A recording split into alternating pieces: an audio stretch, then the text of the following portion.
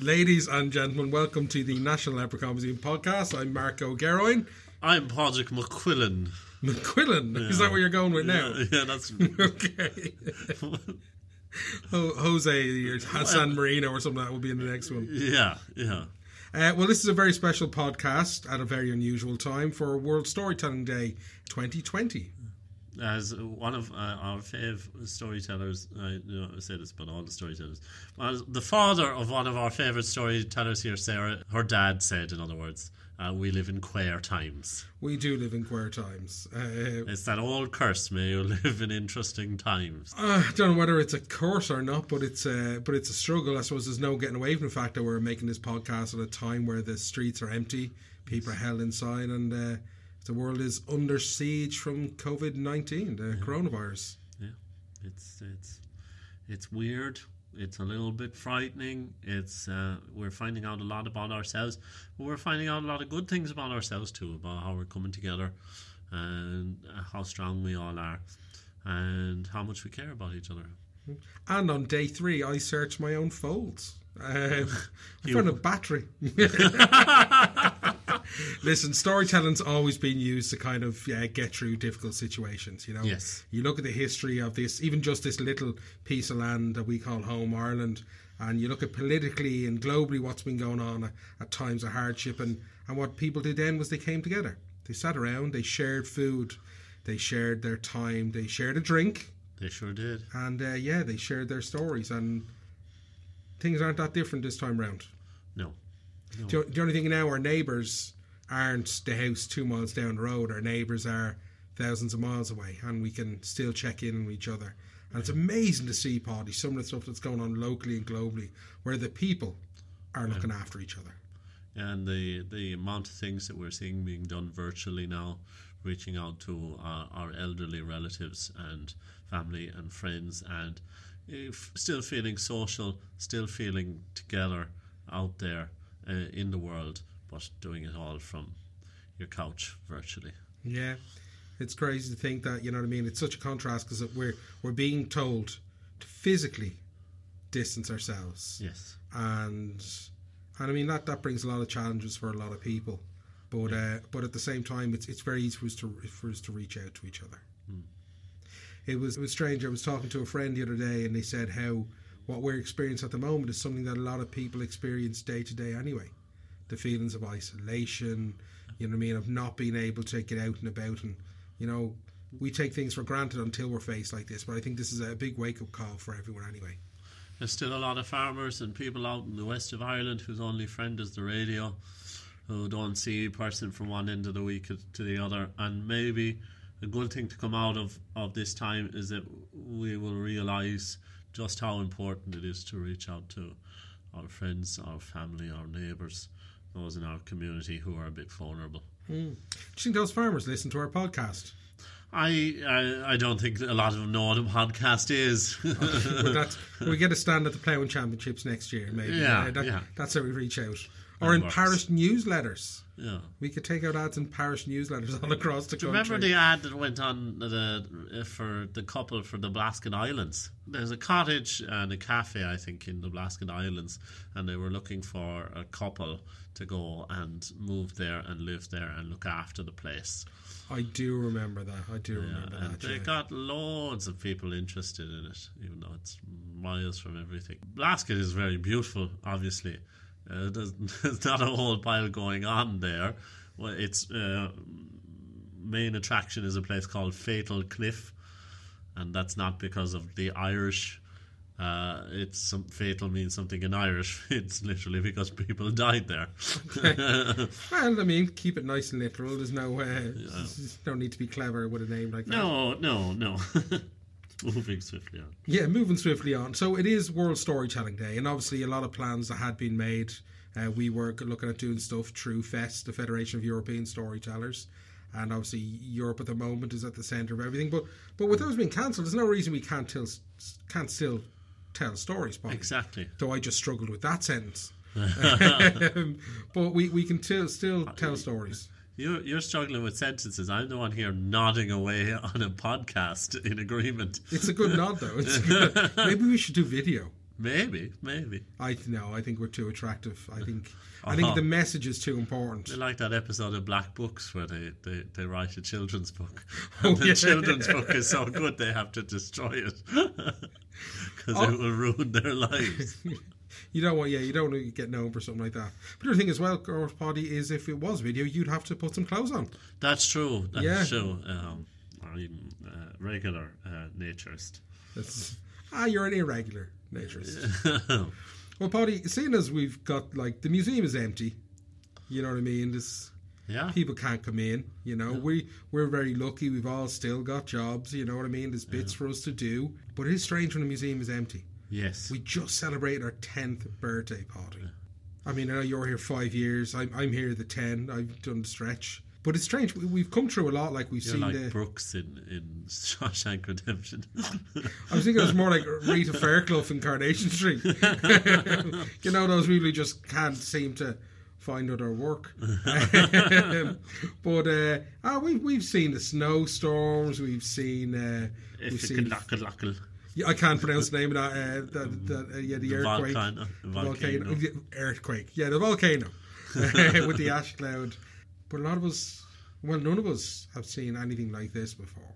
No. My father is 83, going on 83, and I asked him. Like I said to you earlier on, he still has the mark for the vaccine for polio, because when you got a vaccine for polio, it left a scar on you for the rest of your life. Okay. And I asked him, had he seen anything like this before? And he was like, no. Nothing to this stage. The only other time is where we cancelled the St. Patrick's Day parade was for foot and mouth. And well, I don't really want to get into too much, but they were pretty quick about cancelling it back then. Yeah. When it involved livestock. But for people, it was slow. But, you know, we're moving along. Let's not make this political. You know, we're in a great land. We're fit and we're healthy at the moment, and everything's going well. So let's focus on our stories, Paddy. Yes. Now, you have been banging on about a particular story. I know you're smiling there already. You're going to have to get it out of here. I love this story. But I feel like I'm lancing a boil by getting it out of here. There was a woman named Maura Ní Bhaoinig, and to say that people kept a natural social distance from her would be to put it mildly. While Maura Ní Bhaoinig was the hardest working woman in the entirety of Donegal, she was also a compulsive liar. Storyteller. She would lie about anything. You'd be walking down the Bohereen, down the road with Maura, and you'd say, Maura, isn't the sky a lovely shade of blue today? And Maura would say, oh no, the sky is deepest black. And by the time you had finished walking down the road with Maura, she had convinced you that the sky at 12 noon was the deepest shade of black. She was an incredible person, but nobody wanted to give her a job. She couldn't find a job anywhere because nobody could put up with a person who just lied straight off the bat. But Kieran McCartig, he had one of the toughest farms in Donegal. It was very, very tough to work this land. He was farming stones for the most part, and he couldn't find anyone to work for him, so he turned to Maura, and they went home. She signed on with Kieran. She worked very hard, got the stones out of the fields, and one day they're up on the hill and they're digging spuds, they're digging potatoes, and Kieran uproots from the ground this enormous potato, and he turns to Maura and he says, Maura, surely this is the largest potato you have ever seen in all of your life. Oh, okay, Kieran, it is a very large potato indeed, but it isn't as large a potato as my grandfather grew. Oh no, I remember it well. It was 48 after Black 47. When all the spuds were rotten in the fields, we took them out of the ground and we just threw them straight into the compost heap. But the following year, this great big stalk grew out of the compost heap. It went right up into the sky. And I climbed up the stalk, and I could see all the way to London town. and I waved at the bell ringer in London, and the bell ringer waved back at me. When I climbed down, we dug up the potato, and we had nothing but potato from winter straight through to Easter. But by the time that spring rolled round that year, I was so very tired of eating potato. A couple of weeks later, anyway, and Kieran comes into the main room of his little cottage with an enormous cabbage, and he says to Maura, surely this is the largest cabbage you have ever seen. And Maura's sitting beside the fire, and she's shelling peas, and she just looks up once at the cabbage and then back down at the peas, and she says, oh, surely, Kieran, it is a very large cabbage. And there are many in these parts who would say it was the biggest cabbage ever. But it's not as big a cabbage as my mother grew. The cabbage that my mother grew, it was so big that the cows could take shelter under the leaves. And one day there was a very heavy rain, and the cabbage filled up with water, and the cows were beneath the leaves, but sure didn't the leaf of the cabbage buckle, and it drowned all of the cows. They were sent down the road by the weight of the water. And, well, let me put it to you this way. All the cows were dead, and we had nothing but beef and cabbage from winter straight through to Easter. But by the time spring rolled round, I was so very tired of eating beef and cabbage. A couple of weeks later now, and Kieran thinks, this time I've got her. And he wheels an enormous wheel of cheese into the front room of his little cottage. And he says, Maura, surely this is the largest wheel of cheese you have ever seen. He lifted it up and he placed it on the table, and the legs of the table buckled and broke from the weight of the wheel of cheese. Maura didn't even look up from the winkers and the reins of the horse that she was repairing. She said, oh, surely, Kieran, that is a very big wheel of cheese. But it's not as big a wheel of cheese as my mother made. One year my mother dug up the whole backyard, and she poured the milk into the hole in the yard. She got it all done in about 2 hours. And it was a huge wheel of cheese, but at the same time, my favourite wolfhound, Betsy, went missing. And about 2 weeks later, I was walking beside the enormous wheel of cheese, and there emerged from out the wheel of cheese Betsy and 8 puppies.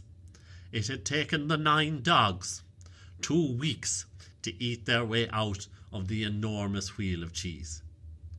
Well, by the time Maura had finished this story, a huge smile is creasing Kieran's face.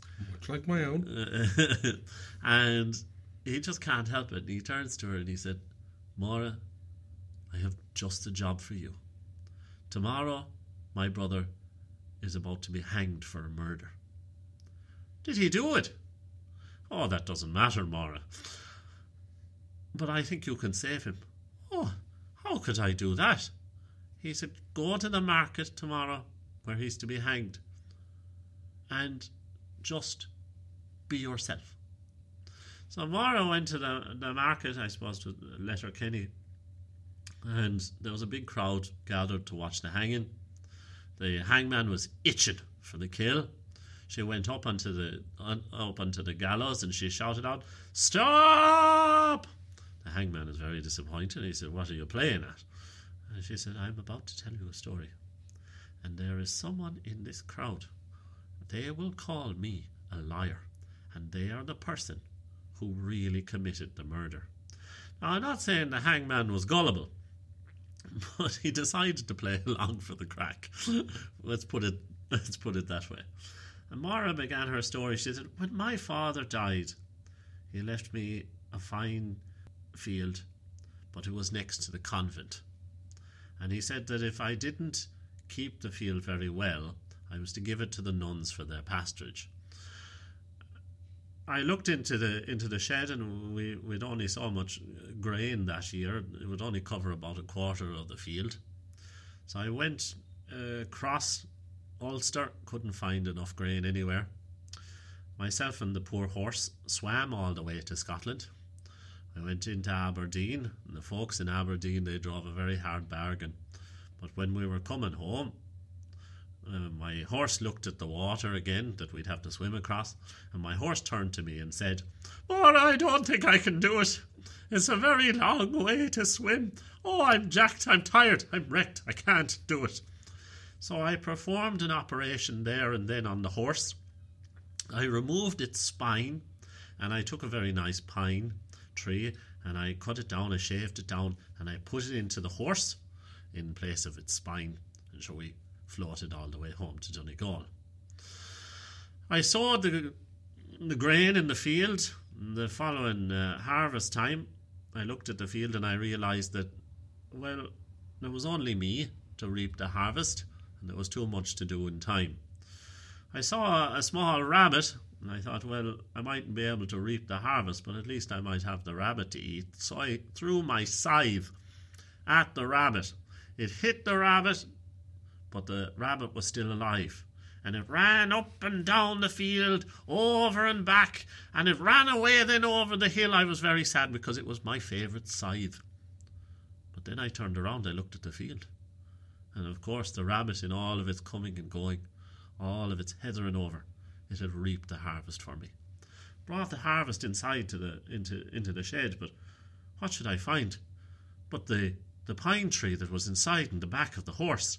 It had sprouted roots, threw the horse down into the ground and up into the sky, and I climbed up the pine tree all the way to the top, and at the top of the tree I found a salmon in its nest. And I took it down, and I had a beautiful salmon that evening for my dinner. And out from the crowd, this old man cries out, "I have sailed the 7 seas, and never in all of my life have I seen a salmon make a nest in a tree. You are a liar!" The hangman knew then and there that he had the true culprit. They hanged the sailor, the old sailor, that day, and Mora and Kieran's brother Micheál went back to the farm. Kieran paid Mora £1,000 for saving his brother, and he asked her to marry him. She said, "No, my sweetheart is the youngest son of the King of France, and I must go and save him now from the debtor's prison because he lost all of his money while betting on the horses in Dublin." Mora left the farm that day.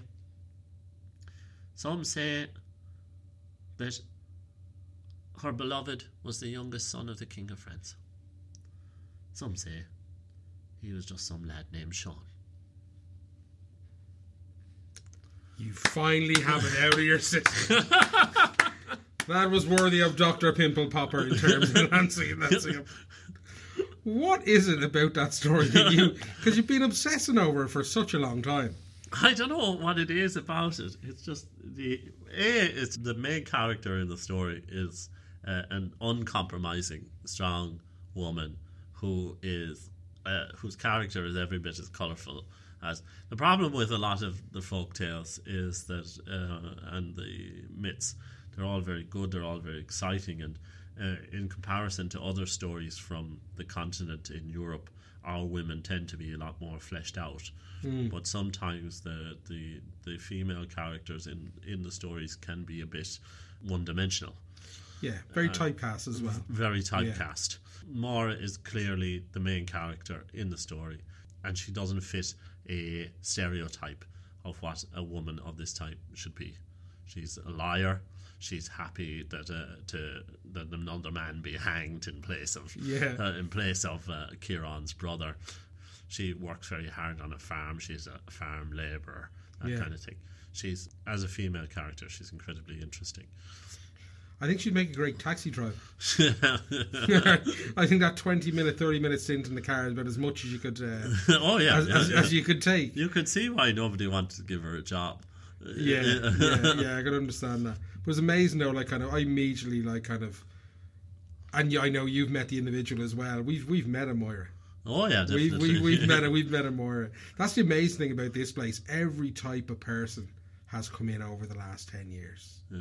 You know what I mean? And some of you who are listening to the podcast are the people who've come in. And if you've come in and you've spent time with the storytellers here, I think they realise how much they genuinely mean to us and how much they make it interesting for us as well. You know, 5 years of tours, Body. When you think of that person who sticks out in your head, you know what I mean. There's so many of them. Have you had your favourite tour? Has it happened yet? I always think that the next hit is going to be the best one. You know, because it is, you are, as a storyteller, you are a bit of an adrenaline junkie. I know to some people it doesn't seem like an adrenaline sport, but it is. The performance side. I mean, like I'm missing it. I'm missing it now. I'm missing my fellow storytellers. Yeah. I'm missing, you know, our visitors coming in. I'm missing seeing the same people I see in the street every day, and we're only a few days into this. Yeah. You know, we've had some amazing, and we've people on like who come in again and again. Yes, yeah, we do.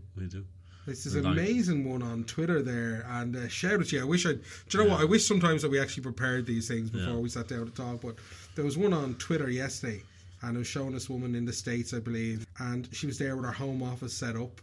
Yeah. And she was wearing, for St. Patrick's Day, of course, because, you know, it's not World Storytelling yet. This will go out on World Storytelling Day, but this is recorded, guys. not to spoil it for you. But, on St. Patrick's Day, she was wearing a Leprechaun Museum t-shirt, and that's how she was noting the day. Yeah. And she was in 2010. Wow. The year we opened. And it's amazing, I think, people kind of get what we do and lean into it, you know? Because I think there is a gap there for people. You know, I've had some great tours over the years. The Bear Fella tour I will always remember fondly. Yeah, Tom and the guys are brilliant. Yeah, Bear Fella, we're always happy to hear from them. People who identify as vampires come in to us, and they are always great to have on the tour. Yeah, and actually a shout out, because I mean, it kind of feels like we've got family around the world, you know. When you say the vampires, like Matt, and hey Matt, how you doing? Yeah. I know they're due over in July. I hope they come over, because Matt's amazing, and it's just, you know, you can be very different to people, but it's what we have in common that brings us close together. But yeah, vampires, bears, some great student groups over the years as well. Yeah, coming in from everywhere from UCD to the School of Life. Yeah. So I tried to get into the School of Life, but I wasn't accepted. Graduation sucks, Bobby. Yeah. It's in a box. I ended up in Trinity College. Same thing. These days it might as well be. Yeah. Yeah, I've had some great tours over the years. I've had some weird tours, which we won't get into too deeply. Oh, let's. Again, it's almost impossible to get into trouble at the moment. No. Like, I mean, yeah, there have been some amazingly weird tours that come in. I still remember the lacrosse tour, which I won't go into too much, but anyone who works in the museum has heard that story. You know, we've had Santa on a tour. We've had Santa in twice in June. That's when he takes his holidays. I thought I was having a breakdown the first time. I saw Santa. I was dealing with a really kind of like busy crowd of, actually it was language school groups at the front, and it was kind of overwhelming, and I looked by them and I just see this happy glowing man with a big white beard, a red t-shirt and a pair of chinos. You know, son's holidays. Yeah. And I honestly thought I was having a breakdown, and he came up and he handed me his business card. And actually I have a photograph of that. I'll have to post a photograph up on Twitter or something, you know. It's and the kids who come in, when a kid comes in and just steals your thunder with the best question, you know what I mean? When the Irish Dancing Festival was in town, and the World Championships up in City West Hotel every year. Yeah, they've come in, and and the hens parties, and a shout out as well to like some of our you know, performance peers and cousins who've come in over, you know, when we've had the entertainment crew coming in off the cruise ships, or whenever there's a show. We've had guys in from Matilda, you know, the Addams Family. When the show's on the board, gosh, we tend to get some of the cast in, and I'm kind of missing all of those people an awful lot at the moment, you know. We've also had some. I always get asked the question, you know what I mean, have you ever had anyone famous in the museum? Yeah. And I was like, apart from the staff. It's funny, like, I think back to Lars Ulrich from Metallica has been in a few times now. Wow. That's a big deal, obviously, to someone like me. Jeff Dunham, amazing ventriloquist, came in, took some of the guys down to the show then afterwards. Wow. I remember his panic because the puppets had actually been lost. They were in Paris and he was in Dublin for a show. The panic over that. But Jeff Dunham was amazing. Yeah, we do get some incredible people coming in, Bobby. Yeah. Definitely. Al Murray, of course, and Al Murray is always really good to us. Al Murray was so much fun. He came in with Andrew Maxwell, and Andrew Maxwell, of course, had to have that bitter kind of Irish kind of twist on it, where couldn't be seen to be enthusiastic about anything. But Al Murray, of course, he loves his history. Yes. You know what I mean? We just got involved, and a big guy. Yeah. A big guy, of course. It's just been incredible because we tell stories about characters. We sure do. And we tell them two absolute characters. we were in the little cottage one day and I had a 4-year-old called Max basically kick me off the little bed I was sitting on so we can have a lie down, and he was as close to dozing off by the time it was time for us to leave the room. It was incredible times, and we'll have them again. We'll pull through this. People were very resilient. Very resilient. Now, Paddy, when you told that story, and it was very therapeutic for you, I'd imagine. Had me thinking of actually the aristocrats joke as it went on. You're talking about like herself being, not a typical female character. Yeah. I was told a story in here, and it's one that's worked its way into tours quite a bit by an amazing storyteller in here, Lauren. Told me a great story one day, and it's amazing from when she tells it. Soon when I go to tell it, it changes in an instant. Depending on who's telling it. But she told me this great story about this tailor who was how would I refer to him now? He was WFH, which is a big thing at the moment, Paddy. Do you know what WFH stands for? I'm not down with the kids. Oh, it's working from home. He had a home studio and he was working away. He was very busy fulfilling his orders and getting through his work when all of a sudden the wife who'd been out sowing seeds at the front comes bursting into his workshop, and she says, Billy, she says, you're going to have to come outside. There's 300 geese and they're picking at all the seeds and they're destroying the place. You're going to have to come out this instant and help me get rid of them. It's dangerous out there. And of course, he was having none of it. Billy's like, Maeve, he says, would you get out there? Look, I can see the window from here. There is not 300 geese out there. I can't see a single one. And she storms off out, and then, a couple of minutes later, she's coming back in, and she's like, okay, there's not 300, she says, but there's 50 of them out there, she says, and they're destroying the place. You're going to have to come out and help me. And he, of course, he's getting sick of it. She's not used to having him in the workshop. He normally gets away to do his work. She's roaring at him, but he has to come out and get rid of these geese, Paddy. They're everywhere. She throws down, the seed's not even hitting the ground, Paddy. Yeah. The geese are practically taken out of her hand. They're catching it mid-air. And there's 50 of them out there going mad. And he's like, listen, he says, there's not 50 geese out there. Would you stop interrupting me? I've got this work to do. Would you get out, get those seeds down in the ground and give me a bit of peace, woman, would you? So she storms off in a huff, and seed bag under her arm, and she's off out the door again. And he's just getting into his work again when she bursts in the door for a third time. And she comes in, she says, well, listen, she says, I'm really struggling out there. She says, there's 3 geese out there, she says, and they're taking the seed. There's nothing. We're gonna have nothing to eat. Nothing's gonna grow. We're gonna have no food come sprout time. And he's like, I tell you what. Then he says, I'll come out. He says, but you're telling me there's 3 geese outside. And she's like, there is. She says, there's 3 geese outside. And he's like, okay, I'll come out and I'll help you chase them off. So he goes off out with her, and he goes out there, and not a sign of them. No geese to be seen whatsoever. And she's like, there is. She says, they were just here. There was 3 geese out here. Yeah, you have to believe me. And he's like, no. He says, I think you're just starved of attention. He says, and you're wrecking me head.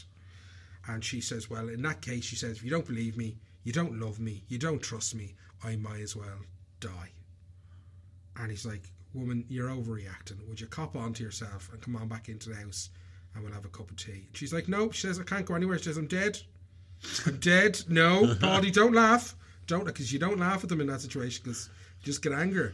She's like, I'm dead. You're gonna have to call for my family. I'm on my way out, and you'll have to call for my family to come and see me. And he's like, I'm not calling your family. He goes, well, she says, I'm just going to go inside now and just be dead in the house. So she goes in and she gets into the chair and she won't talk to him. She's not giving anything. She just keeps kind of making moaning noises like a ghost and calling for her family. And eventually he gives in and he thinks, all right, I'll call for her sisters to come and see her. You know, maybe they can snap her out of this, you know, give her a little bit of attention that she wants. So he sends off for the family and, you know, the sisters come along first and sisters say, Jesus, what's wrong with you? She goes, oh, she says, I'm dead. She says, he's not, no, Paddy. She says, I'm dead. He's an awful cruel man. She says, I was attacked by geese.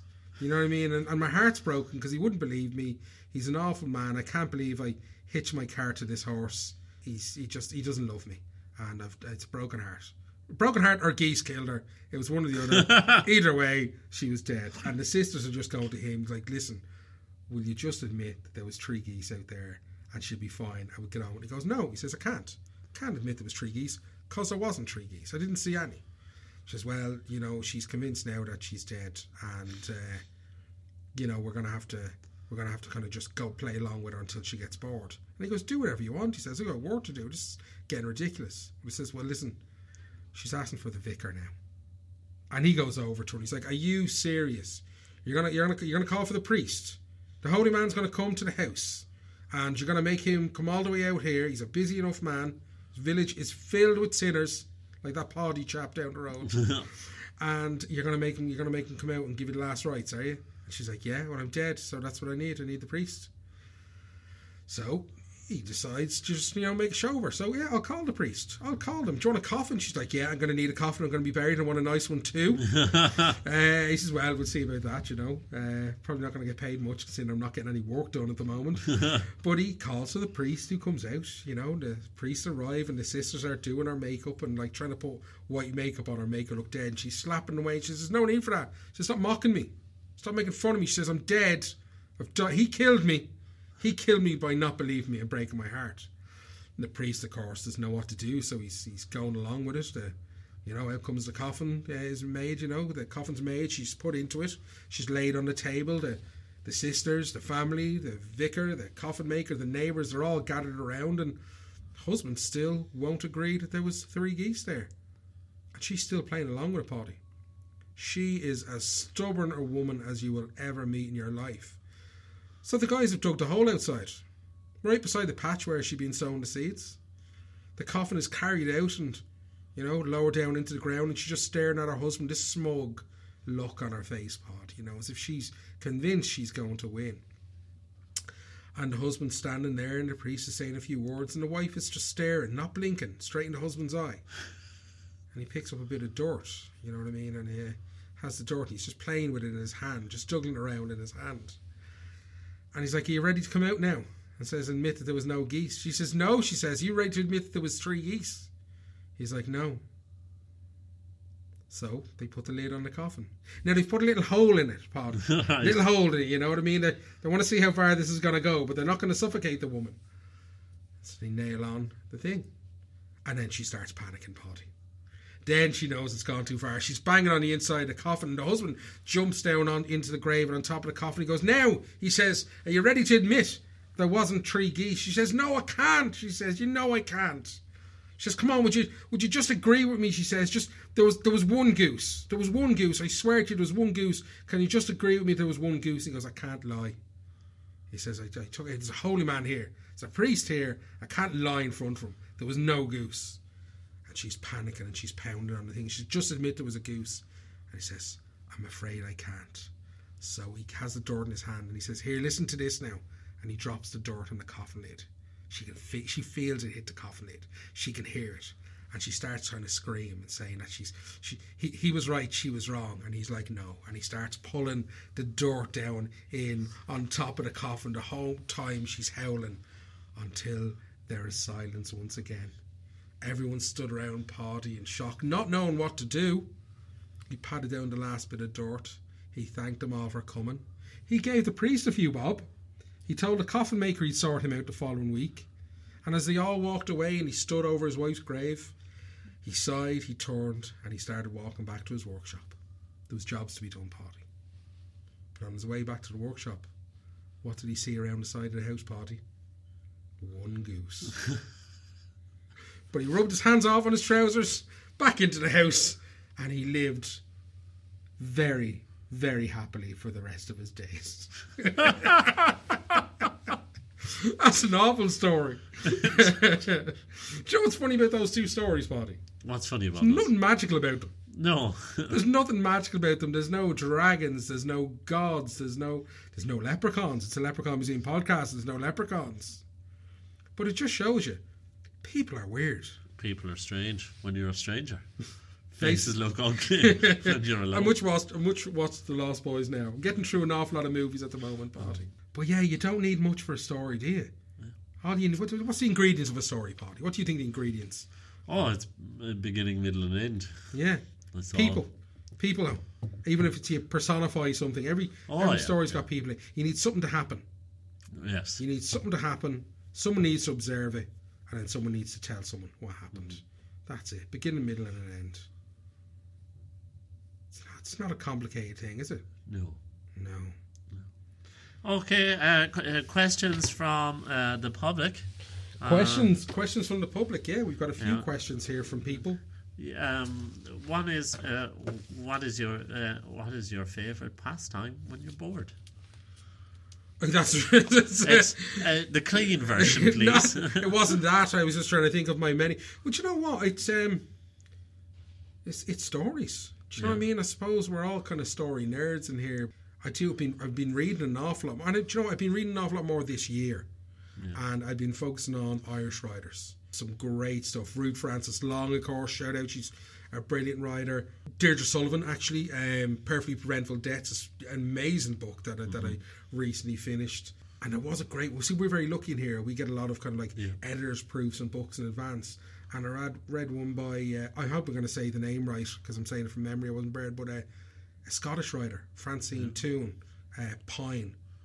Fabulous book, Paddy. Fabulous book. Nice mix of, crime, thriller, Scottish folklore. Fabulous book. So for me, reading. Yeah. And if you're looking for a book that's got storytellers in the plot, which isn't just a story itself, but also features storyteller. Yeah. Alexandra Rowland has beautiful books at the moment. A Choir of Lies is very good. It's about a tribe of itinerant storytellers, and there's a great scene in it where the older storyteller watches his apprentice tell a story, and it just shows what's going on in the older storyteller's head as he watches his apprentice. It's brilliant stuff. It's really exciting too. Yeah. Well, it has to be more than just reading then, okay? Reading stories. Yeah, well, I'm a video game nerd, all right, but I'm not sure how interested people are in that. They're listening to this podcast, taking a break from the games they're playing. Probably. Trying to fit in a bit of culture. Xenoblade Chronicles number 2 is what I'm playing at the moment. I'm very much looking forward to the Final Fantasy VII remake, which is coming out in April.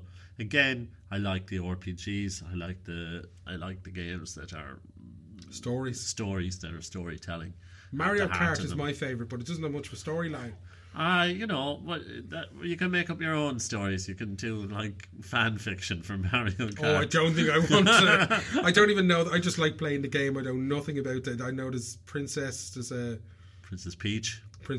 I know Sarah in here is a big fan of hers. Yes, and both Sarah and my partner are looking forward to the Animal Crossing coming out very soon. Could be postponed.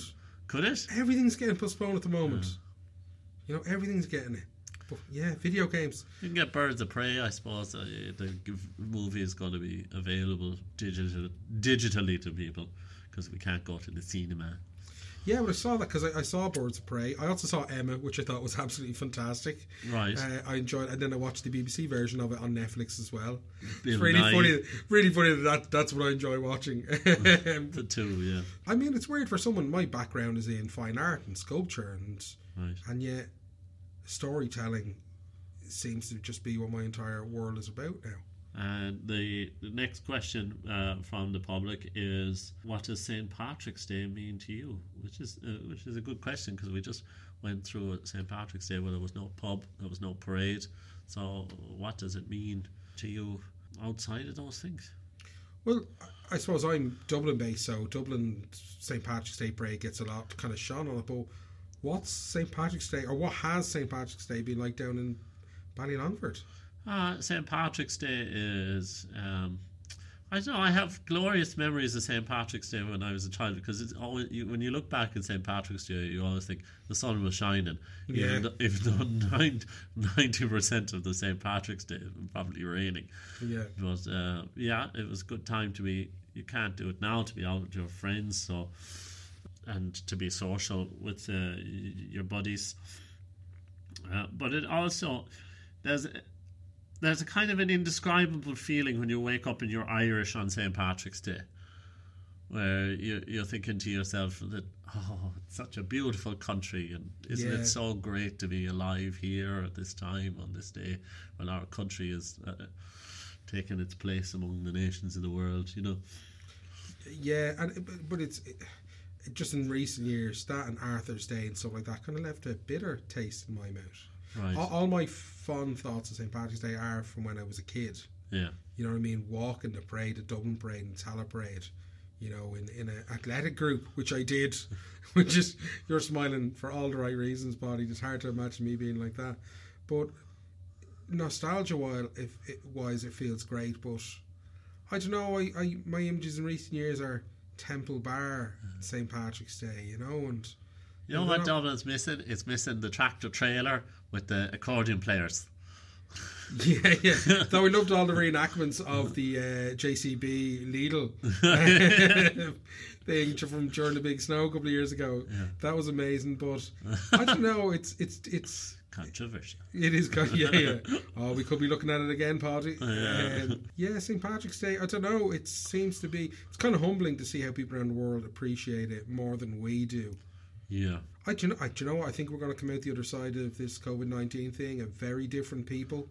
Yeah. Like you said, we're reflecting a lot on a greater understanding of ourselves. The rest of the world seems to celebrate St. Patrick's Day, and us to a certain extent as well, like the Roman holiday it was before it became St.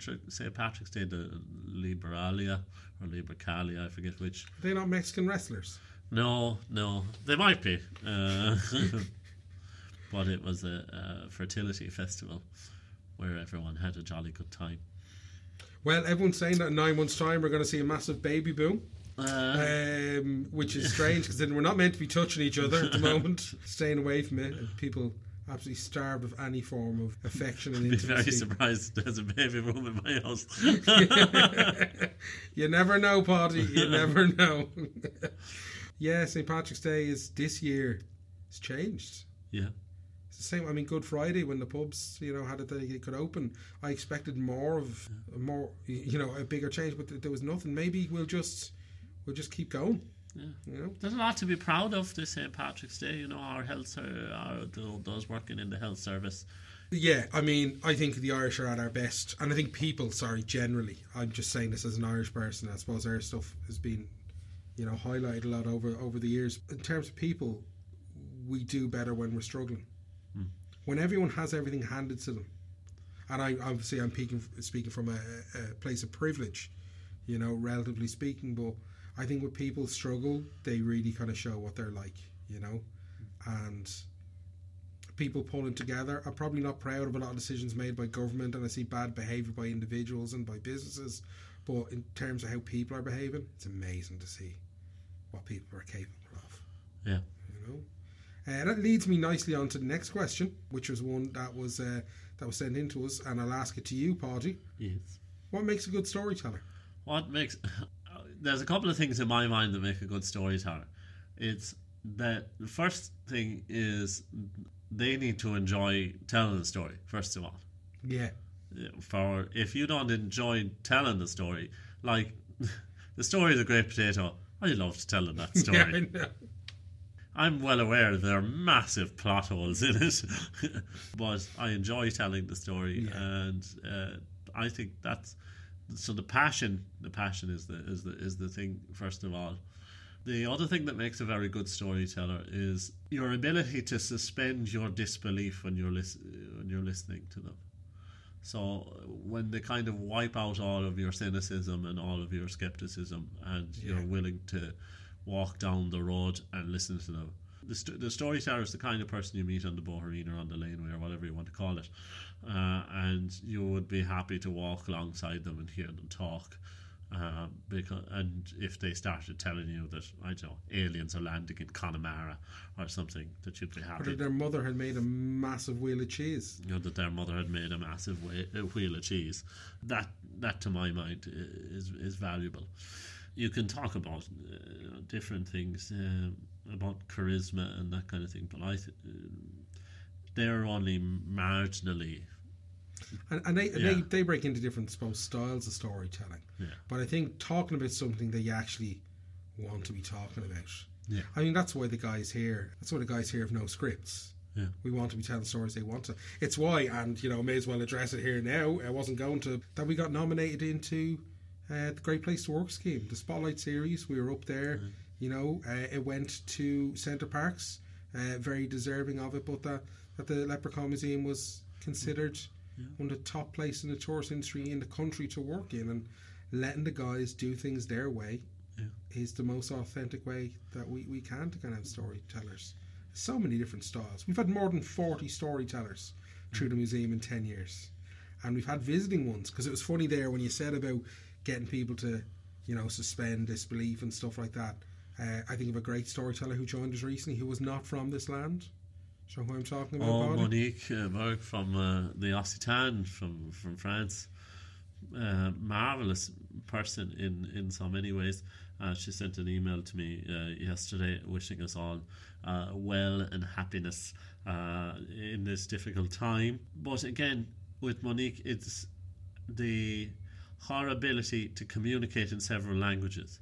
So she's got that suspension of disbelief down to a T. But even to the point where she can be talking a language that you don't speak. Yeah, exactly. And you're still just going along with it, which is absolutely fascinating. Yeah. I actually weirdly, and I'm going to be a nerd here for a second, when she was over, it reminded me of an episode of Star Trek.